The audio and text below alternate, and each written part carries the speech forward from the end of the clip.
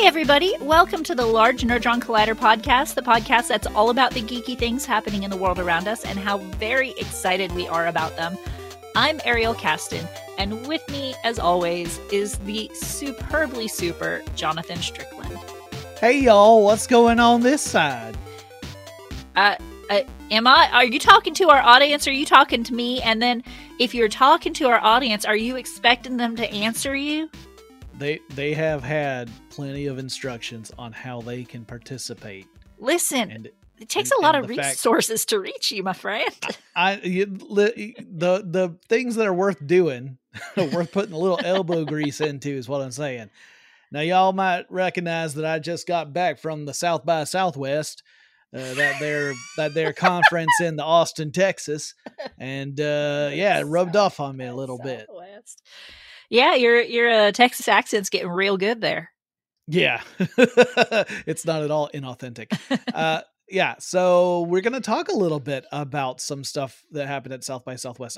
Sadly, I didn't get to see it till after I got back, but it did happen. And we're just going to jump right into our 30 seconds or less, because we've got a good handful of stories to cover today. Yes. So I will get started now. So that South by Southwest stuff I was talking about, Disney showed up and showed off a couple of things at the conference, including a Tinkerbell effect where an Tinkerbell, not an actor playing Tinkerbell, but Tinkerbell, can appear as actual life-size Tinkerbell, that meaning fairy size, in things like a little lantern and fly around. It's essentially telepresence technology used to create a magical character interaction. Looked really cute on stage. They also showed off a Judy Hopps robot on rollerblades that demonstrated how robots can really elicit an emotional response, even if they don't look totally cartoonish. And these could be potential things we might see incorporated in the parks in the future. Yes. All right. Next, we got news that the Wicked Part 1 movie, based off of the musical Wicked, novel by, I was going to do like something Push Sapphire, but whatever. It's a bad reference. Okay. Anyhow, Wicked Movie Part 1 is getting moved up from December 25th, 2024 to November 27th, 2024. I guess they figure Thanksgiving is better than Christmas for people who want to watch this movie. That's maybe 30 seconds. Yeah. Part 2 is actually going to hold on to its date to be around Christmas time 2025. So while Part 1 is getting moved up, as of now, Part 2 will be holding its date. So this one is one that Ariel titled Sad News for Jonathan, and I had to click through to find out what it was. The sad news could have read the URL. Is that I don't read URLs. We have established this. IO Interactive, the video game company, is not currently developing another Hitman game, which is not actually a big surprise to me. They are hard at work on a James Bond themed game, which I imagine is going to pull liberally from the work they've done with the Hitman series. And they also have the World of Assassination Hitman 3 ongoing offering. So it's kind of a living game. So I'm not entirely shocked that this is happening. I do like the Hitman series, and I do hope that they return to it before too long. But again, not a big surprise. Yeah. Okay, so Jonathan's not as sad as I thought.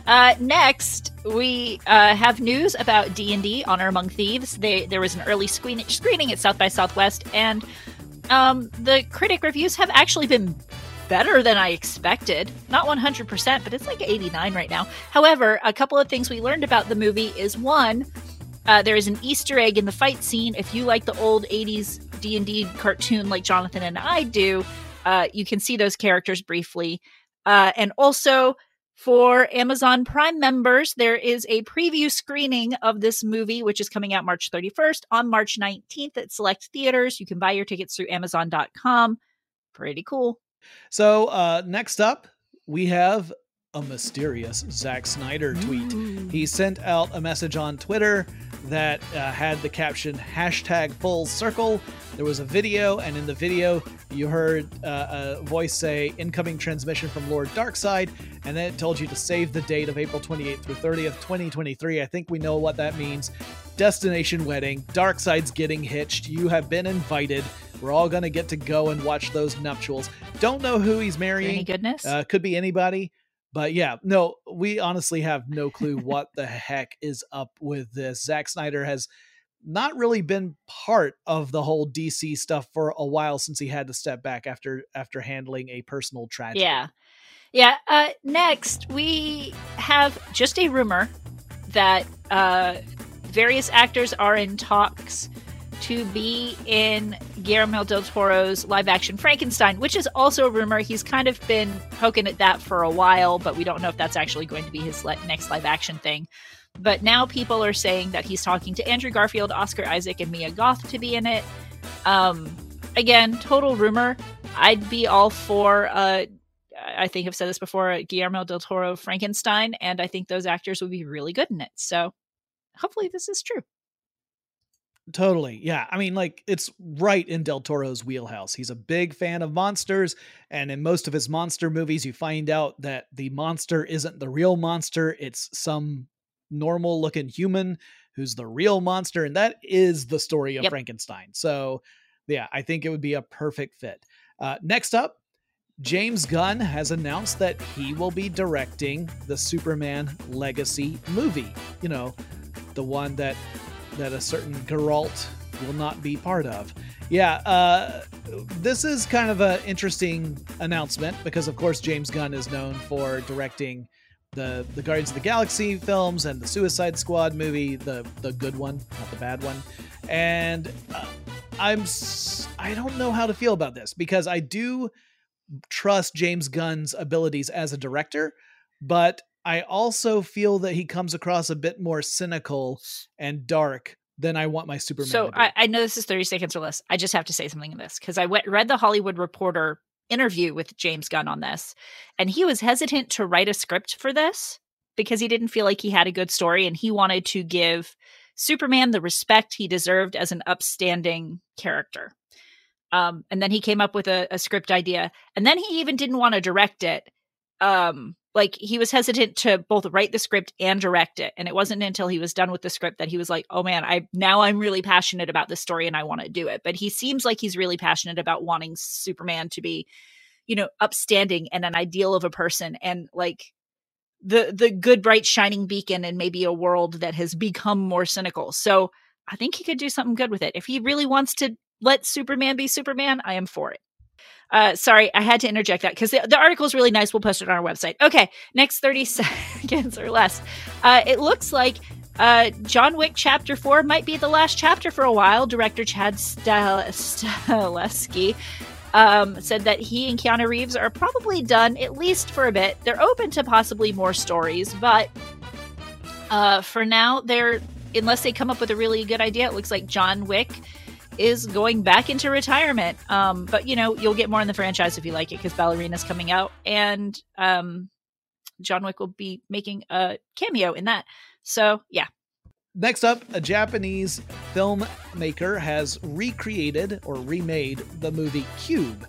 You might remember this independent horror movie where a group of strangers wake up and find themselves trapped inside this cube-shaped maze that keeps shifting around. It's full of deadly traps. Well, there's now a Japanese remake of that, and it's coming to Streambox on April 11th. I watched the trailer for it. It looks like a pretty faithful recreation of the original Cube movie. Nice. That's something I haven't seen. Now that John Rhys Davies is back, no, that's not the correct person. Russell T. Davies is back in Doctor Who. Oh, Lord, help me. We might be getting a spin-off show focused on UNIT with Gemma Redgrave as Kate Stewart. She was a really good character in the Doctor Who series. And if they don't call this new series Total UNIT, I will be disappointed.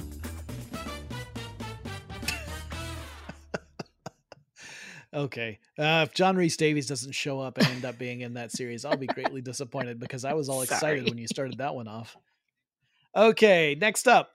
There is a rumored television series based off the science fiction film Gattaca that came out many years ago. Gattaca is set in a near future world in which humans have figured out how to genetically modify human babies to try and create perfect children, right? People who are not going to have any sort of tendency toward disease, people who are going to be, superior in every physical and mental way.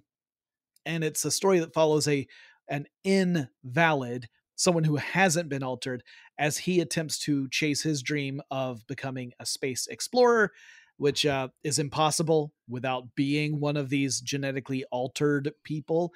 That was the film. We're apparently going to get a television series set in that world, which to me is really interesting because we have a lot of discussions between haves and have-nots that are going on today. And I think science fiction always gives us the opportunity to explore those kinds of ideas in interesting ways. Speaking of series, we're getting a series of Lego sets based off of Indiana Jones. We're getting the Escape from the Lost Tomb from Raiders of the Lost Ark. We're getting the Temple of the Golden Idol, and we're also getting a fighter plane. They come out on April 1st. This article from Nerdist says it's not an April Fool's joke. They're kind of smaller sets. I haven't seen the fighter plane, but at least the Temple ones look like smaller sets, are only 600 pieces. So they aren't as pretty as a lot of their collector sets. I don't know how well they'll take off for adult Lego guys. But it is nice because it's the first time in 10 years that they've done an Indiana Jones themed set. So it's cool that it's come back around. Obviously, we're getting the Dial of Destiny later on, so I'm sure that this is partly to take advantage of that. But yeah, that's our 30 seconds or less. That friendship comes with ups and downs, and now we're going to talk about the stuff what we've watched since the last time we recorded. I've been busy, so what I've watched has kind of gone around what my husband is also watching. So we started History of the World Part 2. I want to say like 45% of the skits are kind of cute. Some of them really make me laugh. And then some of them I'm like, no, why? Like there's a Typhoid Mary skit that's just, I don't like it. I just don't like it. You could probably surmise why, but I'm not going to go into details.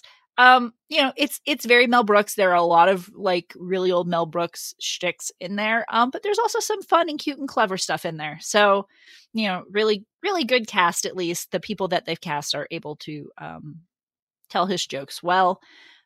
We also finished season 2 of Vox Machina. Not a kid-friendly show for any of our families listening who like D&D. Vox Machina. Yeah, no, the very first episode of season 1 of Vox Machina makes that abundantly clear. But we finished that and enjoyed that and are looking forward to future stuff. We know we're getting a season 3 and also a season of the Mighty Nine. And I started I've almost finished Lockwood & Co., which we talked about in a previous episode. It's the kids are ghost fighters corporately in London. Right. It's based off of a series of books, and I feel like the show misses a little bit of explanation you might get earlier in the books than you do in the series. But overall, it's a great cast. It's a lot of fun. It does a really good mix of like suspense mystery mixed with some scary. Like the first episode was kind of scary, and then some comedy. It was like Stranger Things meets Umbrella Academy. So I'm enjoying it. Cool. That sounds good. Like I have not yet dipped my toe in that. So it'll join the list, the ever-growing list of things what I need to watch. And you? I binged all of the first season of Schmigadoon. Second season's coming out later this year. Schmigadoon, of course, is the series on Apple TV in which a modern day couple are having some relationship issues. They go on sort of a couples retreat. They accidentally wander off the beaten path and end up in a land that is modeled after 1950s era musicals like Oklahoma and Brigadoon and Music Man and things like that. and they're trapped there until they can find true love. And it's kind of their misadventures in the land of musicals. The man in the couple hates musicals, and the woman loves them and is very knowledgeable about them. It is an entertaining watch. Like it doesn't get as cynical as I thought it might. It's actually pretty sweet. It does have, it has a bit of an edge to it, but it's a gentle edge. Like it's not nearly, it's nothing like what you would see with a Parker and Stone musical, for example. Nothing nearly that edgy. But it is an enjoyable watch. I also saw the final episode of The Last of Us season 1. And it unfolded as I suspected it would. They did not depart too much from the source material, and it was good. I feel like the first half of that season is stronger than the second half, but that's just my own personal opinion. Like that's how it affected me. Like the first half hit me harder than the second half did. I'm most of the way through episode 4. You're still not through episode 4. Man, you've been on episode 4 for like 4 weeks now. I keep getting called away. And then finally, last night I watched Glorious. I mentioned that one the other day. The trailer for it, where it's about a guy who stops at a rest stop as he's driving across, miles and miles and miles of road, and encounters a Lovecraftian Old One style god who's trapped inside a bathroom stall. And boy, does that movie go places I didn't expect it to. It's a movie about going, for sure. Listen, I'll say that. Okay. If you're a fan of horror, and if you don't mind some fairly juvenile setup, and if you are particularly a fan of Lovecraftian horror, this movie is worth checking out. It does get very gory. I will warn you about that. But I thought, like, for Lovecraftian inspired movies, it's up there. It's one of the better ones. Gotcha. I have because I will never watch Glorious. I've watched some other Lovecraftian dorky movies, but I won't watch Glorious. I know myself. But back to Schmigadoon. How does it fill the hole that Gallivant left behind? I think it's less cynical than Gallivant was. I think Gallivant got a little too smarmy cynical at points. Like, I liked Gallivant, don't get me wrong, but it felt like it was a little too self-aware. This felt like, I think Gallivant's its own thing. I think Schmigadoon, if you're looking for a clever musical series, it hits that. Okay. Like, especially if you're a fan of those classic musicals, because you will recognize every single time they're drawing from a musical, particularly The Music Man. That's the one that I think comes through. That and Oklahoma are the two that come through the most, I would say. But yeah, it's really, like, if you are at all a fan of musicals, Schmigadoon is fun, and I think Schmicago is going to be a real blast, because they're going to be pulling from things like Pippin, Cabaret, Chicago, that kind of stuff. Cool. Thank you for that. We have, as usual, we have our 30 seconds or less news. We now have some actual bigger, like, news item. Bigger is the wrong word.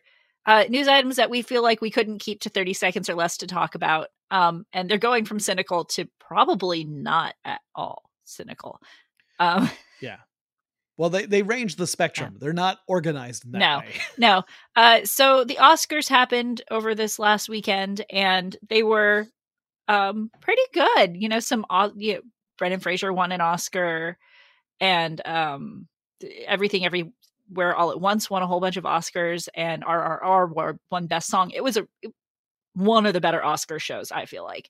But during that, we got a new trailer for The Little Mermaid. Yes, and we actually get to see Ursula in this one. And, I thought it looked great. Like, I thought, wow, it looks really good. I mean, it does look like it's going to possibly, I could see people arguing that it holds too close to the source material, that being the Disney animated Little Mermaid. because a lot of the stuff is like almost like a shot for shot recreation. And I see that and I can't deny it, right? Like that, this trailer did have a lot of moments where I'm like, yeah, this feels like they just took the original animated film and used that as their storyboard for this movie. Yeah. And that I think is unfortunate, because I think it would have been better if they had made some different choices just for things like cinematography and stuff. Just change it up. You've got the freedom. You should do that, in my opinion. But otherwise, I thought like all the performances and stuff look good. And I think a lot of the complaints I see still smack of bad faith arguments. Yeah, I agree.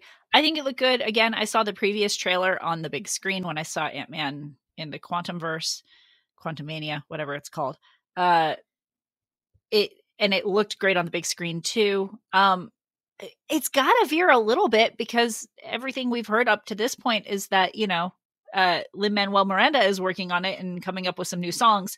Where are they going to put those new songs if they don't veer a little bit? Yeah. Now, obviously, there's going to be some new material. I think maybe it's just that the trailer leaned a little too hard on the familiar stuff. And I mean, if there's a lot more departures, then that's fine for me. I think that would be good. But maybe it's one of those things where they wanted to lean hard on to get into that nostalgia space. I mean, it worked. And just show, well, kind of, but it also doesn't work, right? Because it adds fuel to the people who are like, why are you doing it this way? Because you could just watch the original movie. And I think that there is some validity to that argument, right? Where you're, apart from the fact that this does allow for a different casting of Ariel, where you're able to get some diversity and representation in a film that had none of that in the first run. So that I think is a valid argument too. It's just, I don't know. I hate seeing it stick so closely to some of the shots of the animated film, because I think it does fuel some of those bad faith arguments. And also I'm like, come on, you could make other choices. I mean, I get that. But just for me, for the trailer, having those scenes that I've seen before did excite me. I do want it to be different. I don't want it to be 100% the same. I'm one of those people who at a period in my life hated The Little Mermaid, because I was like, she has absolutely no repercussions for her bad decisions.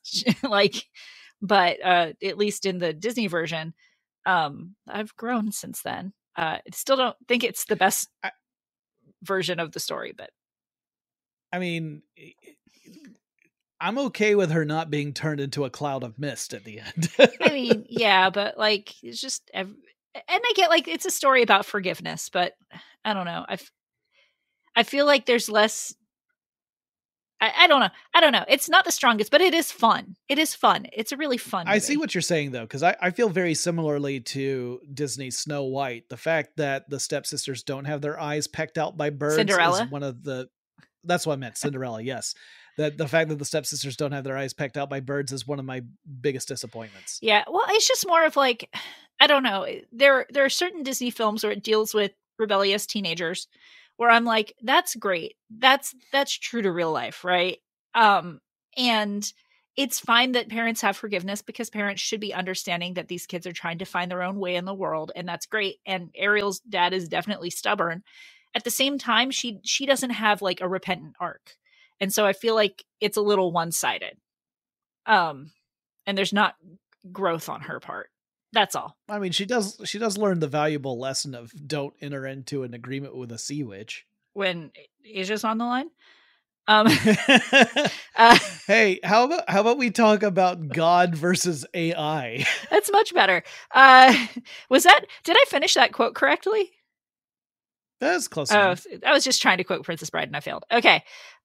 No, it was pretty much the same. So there was a trailer for a Peacock show that came out called The Show. I'm doing real good. The show is called Mrs. Davis. And it's about an AI that wants this nun to look for the Holy Grail, but it's also trying to take over the world. And from there, it gets weird. Yeah, no, I got a request for one of my other shows to do an ad spot for this series, but the pitch that I was given was very bare bones and just talked about a nun versus AI essentially. And and I had no idea of what to expect. And then Ariel shared the trailer with me, and I watched it, and I thought, this is banana. It is so weird looking. Not in a bad way, but just in a I can't believe this got made kind of way, Yeah. where it's in turns like dramatic and action packed and campy. And you have like the sci-fi Black Mirror kind of aspect of an AI that everyone is embracing, but is uh not so secretly trying to undermine everything, but everyone's so attached to it, like so addicted to using it, that they're not aware of it, or they're willing to overlook it. And yeah, it's super duper weird. But like I said, when I watched this trailer, I was like, well, color me intrigued. Yeah, same. Like I don't know if it's going to be any good, but it is definitely intriguing. I got from the trailer kind of like Legion vibes, just with the comfortability the characters had and in bizarre settings that felt disjointed. And they could have just felt disjointed because they were clips in a trailer and we weren't following the full story. But I got a little bit of like Legion vibes from it. So Yeah. It's I mean, I say like pull up the trailer and watch it, see if it looks like it's kind of your bag. Cause I mean, I can't say that this feels like it's right in my wheelhouse for stuff I love, but it has enough weird components to it that makes me interested in learning more, at least to watch an episode or two and find out if I'm vibing with it. yeah. There's no good segue. Oh, well, actually, there is. Okay, so a lot of people think God is your maker. So our next story is about Meet Your Maker, which is a video game. Wow, you just get better and better at this, Ariel. Yeah. So this is a game where players can design, essentially design levels, and other players can try to navigate through those levels. And so it's pitting players against each other in kind of a dungeon designer versus dungeon explorer kind of way. Yeah, I mean, I know Fortnite kind of did that a little bit, and I think maybe Gpub did too. But this is definitely stronger on the Minecraft build your arena aspect of it. Yeah, considering how creative people can get in things like Minecraft, I imagine that if this game gets a decent following, you're going to see some truly devious level designs. And, I watch people who are really skilled at playing games. I love playing games. I am not skilled. Like I definitely am not a high echelon gamer. I just enjoy playing.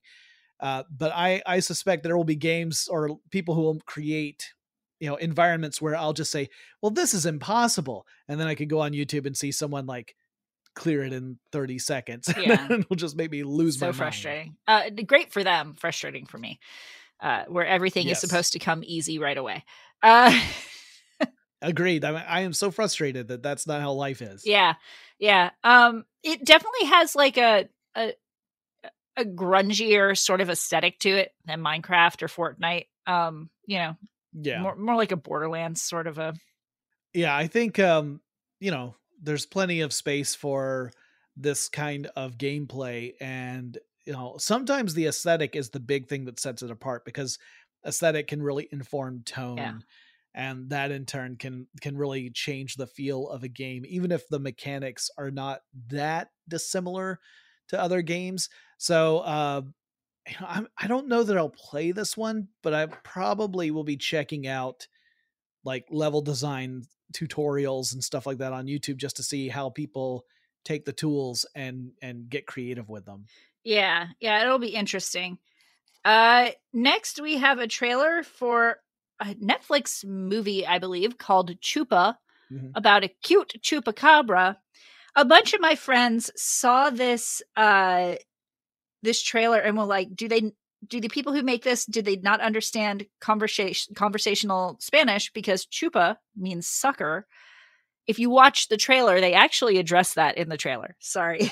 Yeah, they call it out. It is like it's it's got Spanish speaking cast and crew, so it's not like this is a bunch of gringos who came in and decided that they were going to do Harry and the Hendersons but with a chupacabra. uh it has a more diverse cast and crew that decided they were going to do Harry and the Hendersons but with a chupacabra. Yeah. Interesting. Yeah, it's like the trailer shows that it's uh this very cute young critter that they figure is a chupacabra that this family kind of adopts and tries to nurse back to health and protect from people who would otherwise attempt to capture and or destroy this thing. So it does fall into like the same sort of category for me as movies like E.T. and Harry and the Hendersons. I will admit, if they hadn't told me that the creature was a chupacabra, I would not have thought it was. Neither would I. I like it. It looks like a weird little mythological creature, but I wouldn't have nailed it as a chupacabra. Yeah, I mean, I guess it could be vaguely mangy dog, but it's not quite mangy dog enough. Because chupacabras, chupacabras range from like mangy dogs that you actually see who just don't have a lot of hair and are kind of skinny to like lizard dogs with spikes. Yeah, I was about to say like reptilian type creatures. Yeah. Yeah, of course, chupacabra itself means goat sucker. Yeah. And as far as I saw in this trailer, there were no goats that were drained of blood. So yeah, it's just a little misunderstood guy. It's just Stitch. Yeah. Essentially, yeah. Lilo and Stitch is another great example of a film that it falls into that tradition. Yeah. But it looks cute. Like it looks like it's a cute little heartfelt film. And I think every generation needs its version of E.T. or Harry and the Hendersons or Lilo and Stitch. And until we get the live action Lilo and Stitch, this will do. And I do like that this is dealing with mythos that is not set in the United States specifically. It seems Mexico. So well, not only in the United States, but not like European, because typically the films we see, it's a lot of the either the people of the United States or the people who came over to the US and were the ancestors to the people who are now in the United States.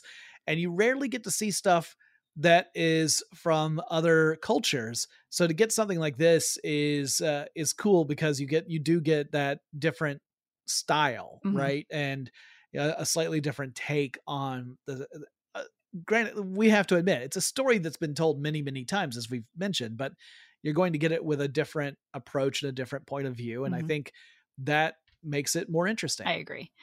We have another couple trailers. Our next trailer is for the Big Door Prize, which I'm going to tell you, at first I thought it was the show that's coming out where Woody Harrelson and Matthew McConaughey live on a ranch together. That's not what it is. It's just by the same creator, apparently. No, this is one where Chris O'Dowd, who you might remember as Roy from the IT Crowd. I remember him as the guy who sat across from me in the flight down to Austin, Texas this past week. I saw Chris O'Dowd on the plane. Didn't get a chance to talk to him, which is a shame because at one point I saw that his tablet wasn't working and I just wanted to say, have you tried turning it off and on again? Yeah, good. I'm glad you didn't do that. Me too, because he probably would have turned to me and said, I will throw you off the plane. That's almost as good as your Texas accent. Thanks. Yeah, I don't know what to say, thanks or ouch. The Big Door Prize, it looks like from the trailer that first of all, the word "the big" kind of made me laugh because it did remind me a little bit of Big with the the Zoltan fortune teller type thing. This town gets this almost like it's a fortune telling machine where you step up to it, you put your hands on it, it prints out a card that supposedly tells you something important about yourself. It gives you a discovery about yourself. And the Chris O'Dowd's character is apparently reluctant to take part in this. He doesn't see that there's anything wrong with the way he's living his life currently. And the rest of the town is really getting excited about it, and everyone else is kind of flocking to this machine.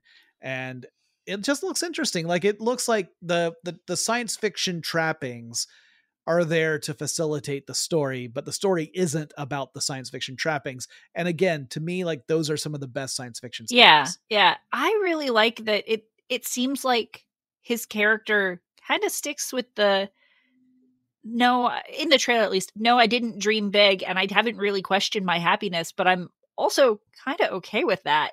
Like, I have a good, like, Yeah. because, yeah, and that's the occasional sci-fi story, but so many more times we get the, oh, small town person just didn't dream big enough and now their life is completely changed. I'm really interested.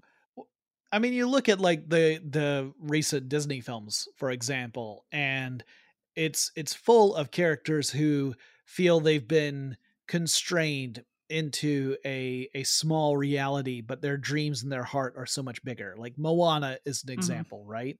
Turning Red is an example. You get these stories where it's all about someone who is not content with what they have and they want so much more. I mean, Beauty and the Beast has a freaking song about it. Like there's and it's really, really condescending to all the locals of that town. Definitely. But yeah, I kind of like the idea of someone who's like, I'm content. I'm, am I living the most adventurous life? No, but do I like the life I live? And if the answer is yes, then why should I be pushed to want something more if I'm happy with what I have? And I'm curious where this movie goes because it's not clear from the trailer. Is it going to go, or the series, I should say, is it going to go in a direction where he does feel that he has limited himself and that he opens himself up? Or does it ultimately get to where he's decided that he's content with what he has and he doesn't have need of this external force pushing him to do more? And I think either way could be interesting. I agree. I am very interested in this, much more than the TV show about Woody Harrelson and Matthew McConaughey living on a ranch together. Yeah, well, I mean, if they're living on a ranch and they're hoping to win a big door, then that would make sense to call it the Big Door Prize. That is true. We also got a final trailer for the Super Mario movie. This one actually kind of made me chuckle a little bit. Not gonna lie. Yeah, I agree. I felt like this one had a little more humor. I mean, it was more Luigi and Bowser heavy than Mario heavy. Also, you had a little bit of Princess Peach in there, so I got to hear my girl Anya Taylor-Joy. Shout out to my girlfriend. No. Why? Listen, just because she doesn't know who I am and wouldn't care.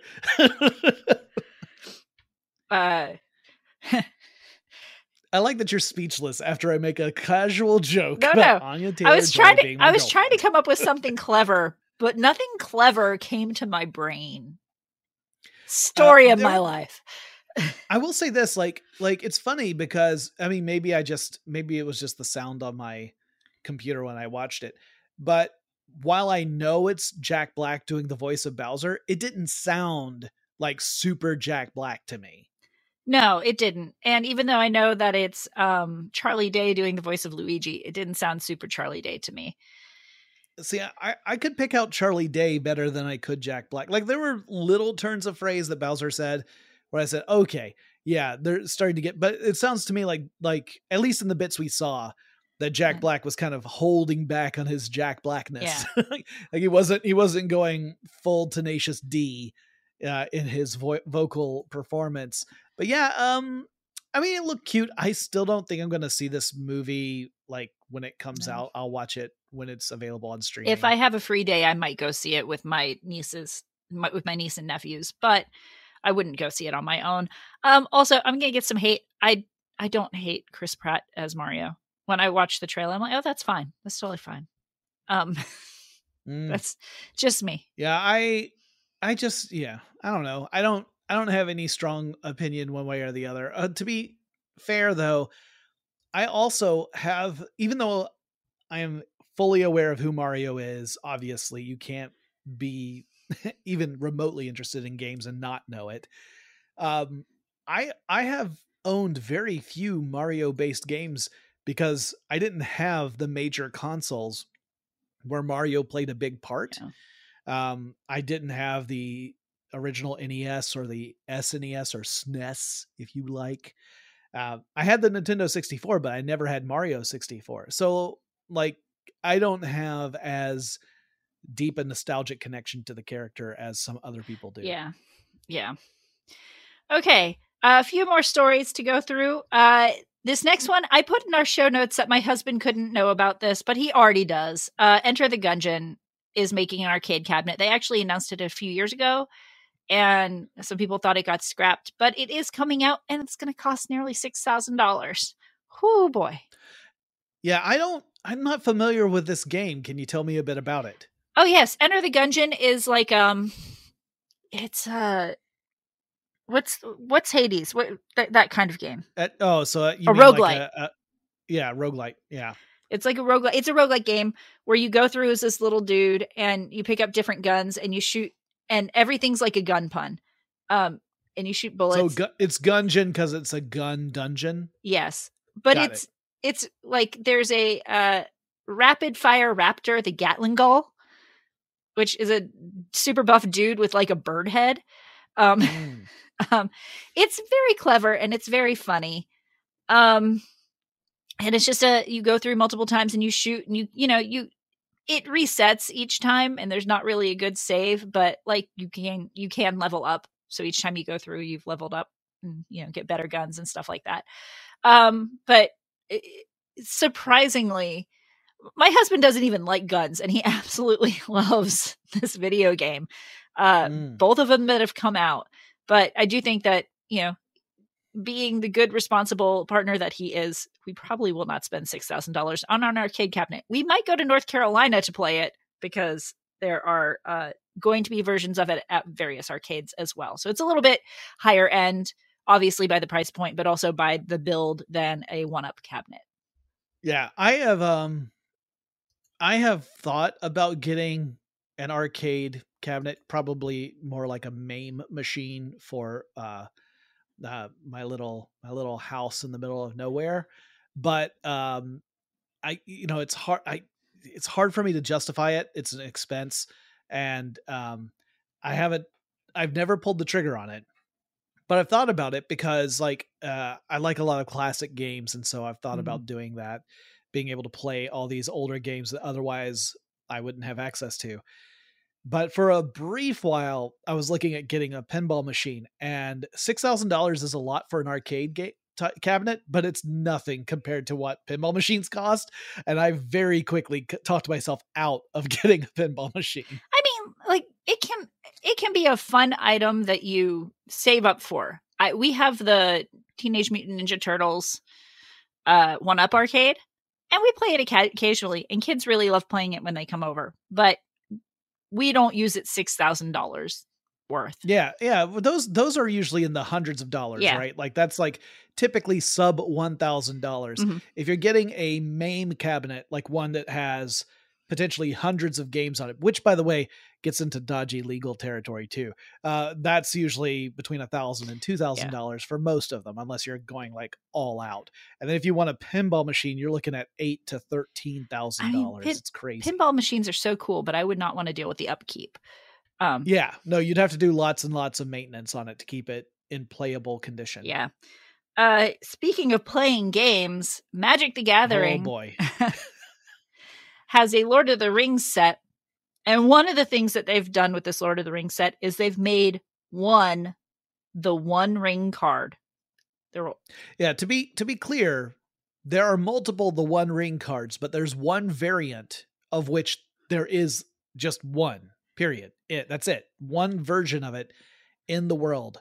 1 out of 1, it says on the card itself. But this is a variant. So there will be other the One Rings. And I want to say that in case we have any listeners out there who one day are opening up a booster pack and they have a One Ring and they totally lose their mind, you need to check that it says and see if it has that 001 out of 001, because if that's the case, you'd best put that sucker in plastic and plan out your retirement and buy a bank vault. You have hit the jackpot.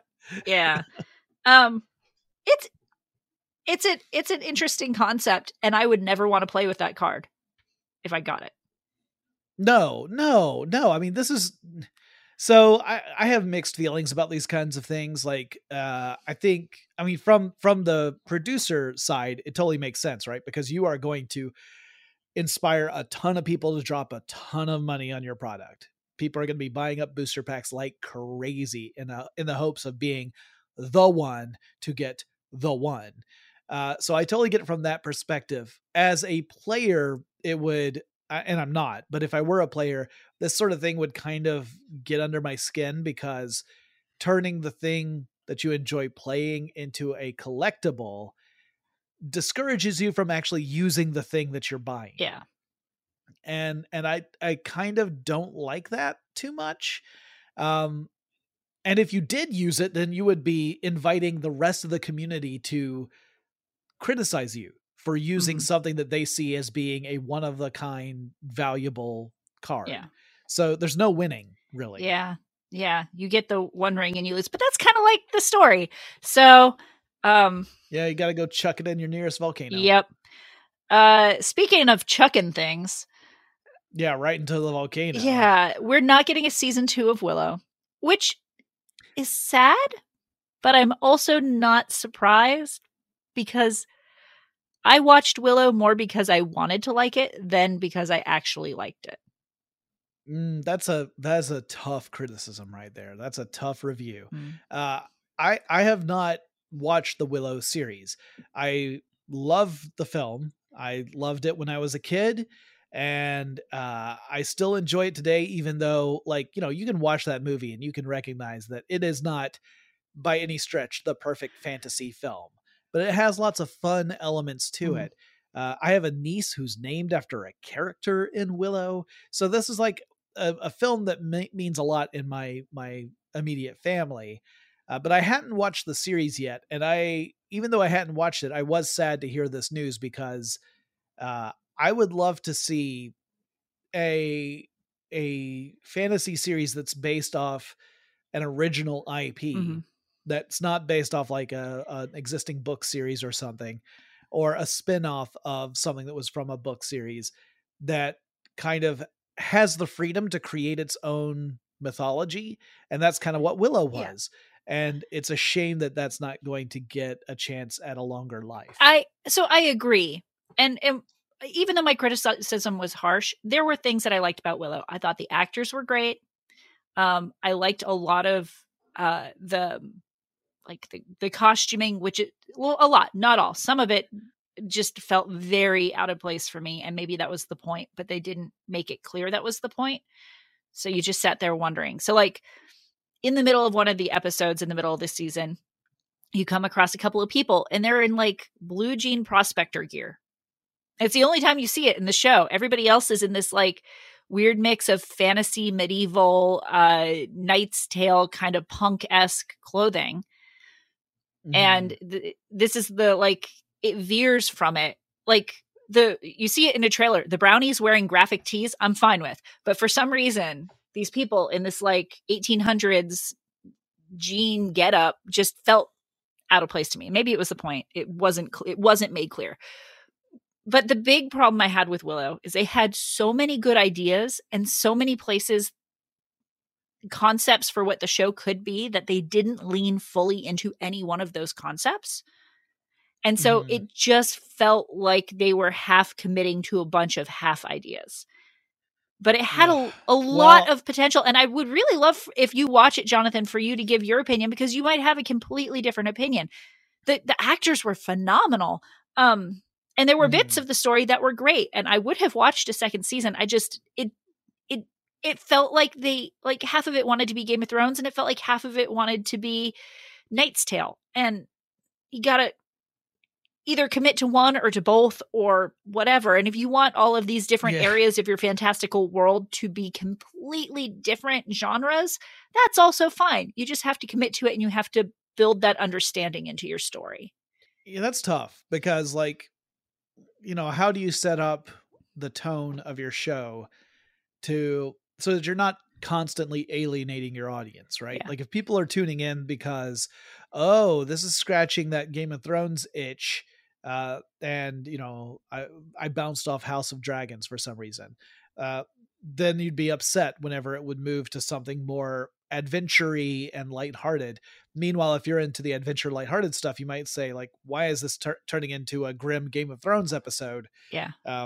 You know, you really run the risk of alienating your audience that way. So it's a shame because, again, I never want a project to fail. Mhm. I often will, find fault with a project or decide that it's not for me, but it doesn't mean I want it to do badly. And certainly would have preferred to have seen this series see great success and Same. continue onward. It's also like we're also in that era where any series that's going to have semi-high to high production value and thus have costs, like serious costs associated with it, those shows are going to be on thin ice unless they are just pulling in crazy numbers. Like Last of Us, I think, pulled in crazy numbers. Yeah. So its place is pretty much established. But Wheel of Time surprisingly did pretty well because it got a second season. But yeah.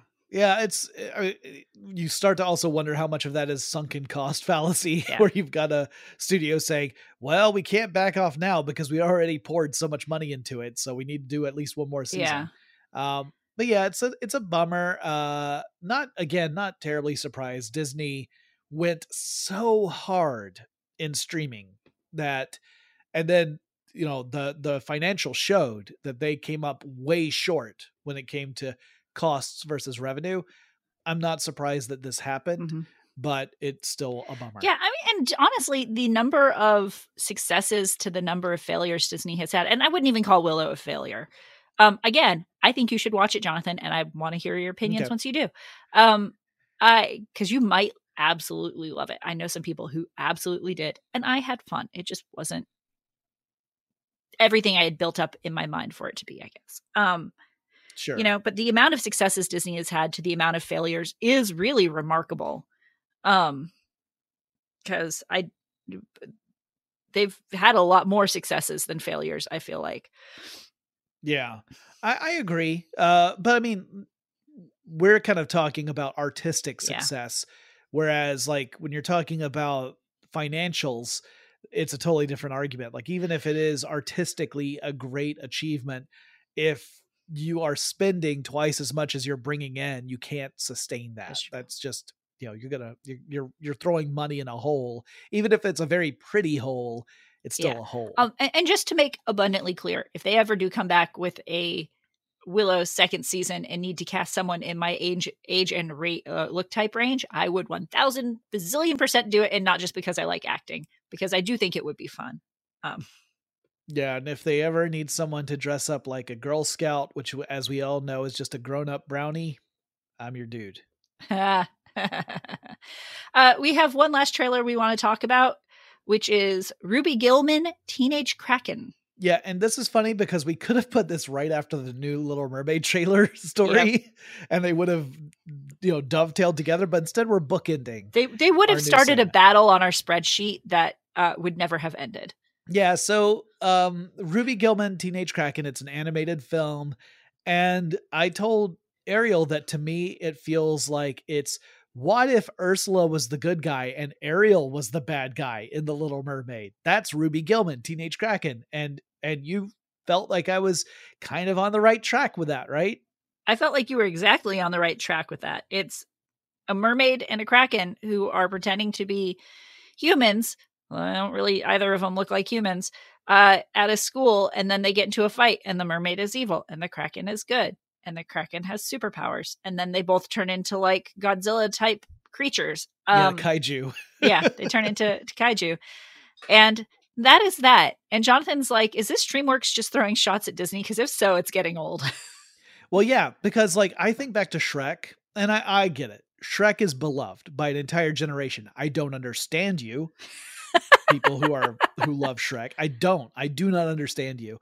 But to be fair, I was older when Shrek came out, and I recognized that Shrek in many ways was designed to be an FU to Walt Disney World Animation, that they were calling out Disney because, I mean, there's a whole backstory to it where the guy who founded DreamWorks he had an axe to grind against Disney. He had previously worked as an executive at Disney. And so they built in these insults and jabs at Disney into their animated features.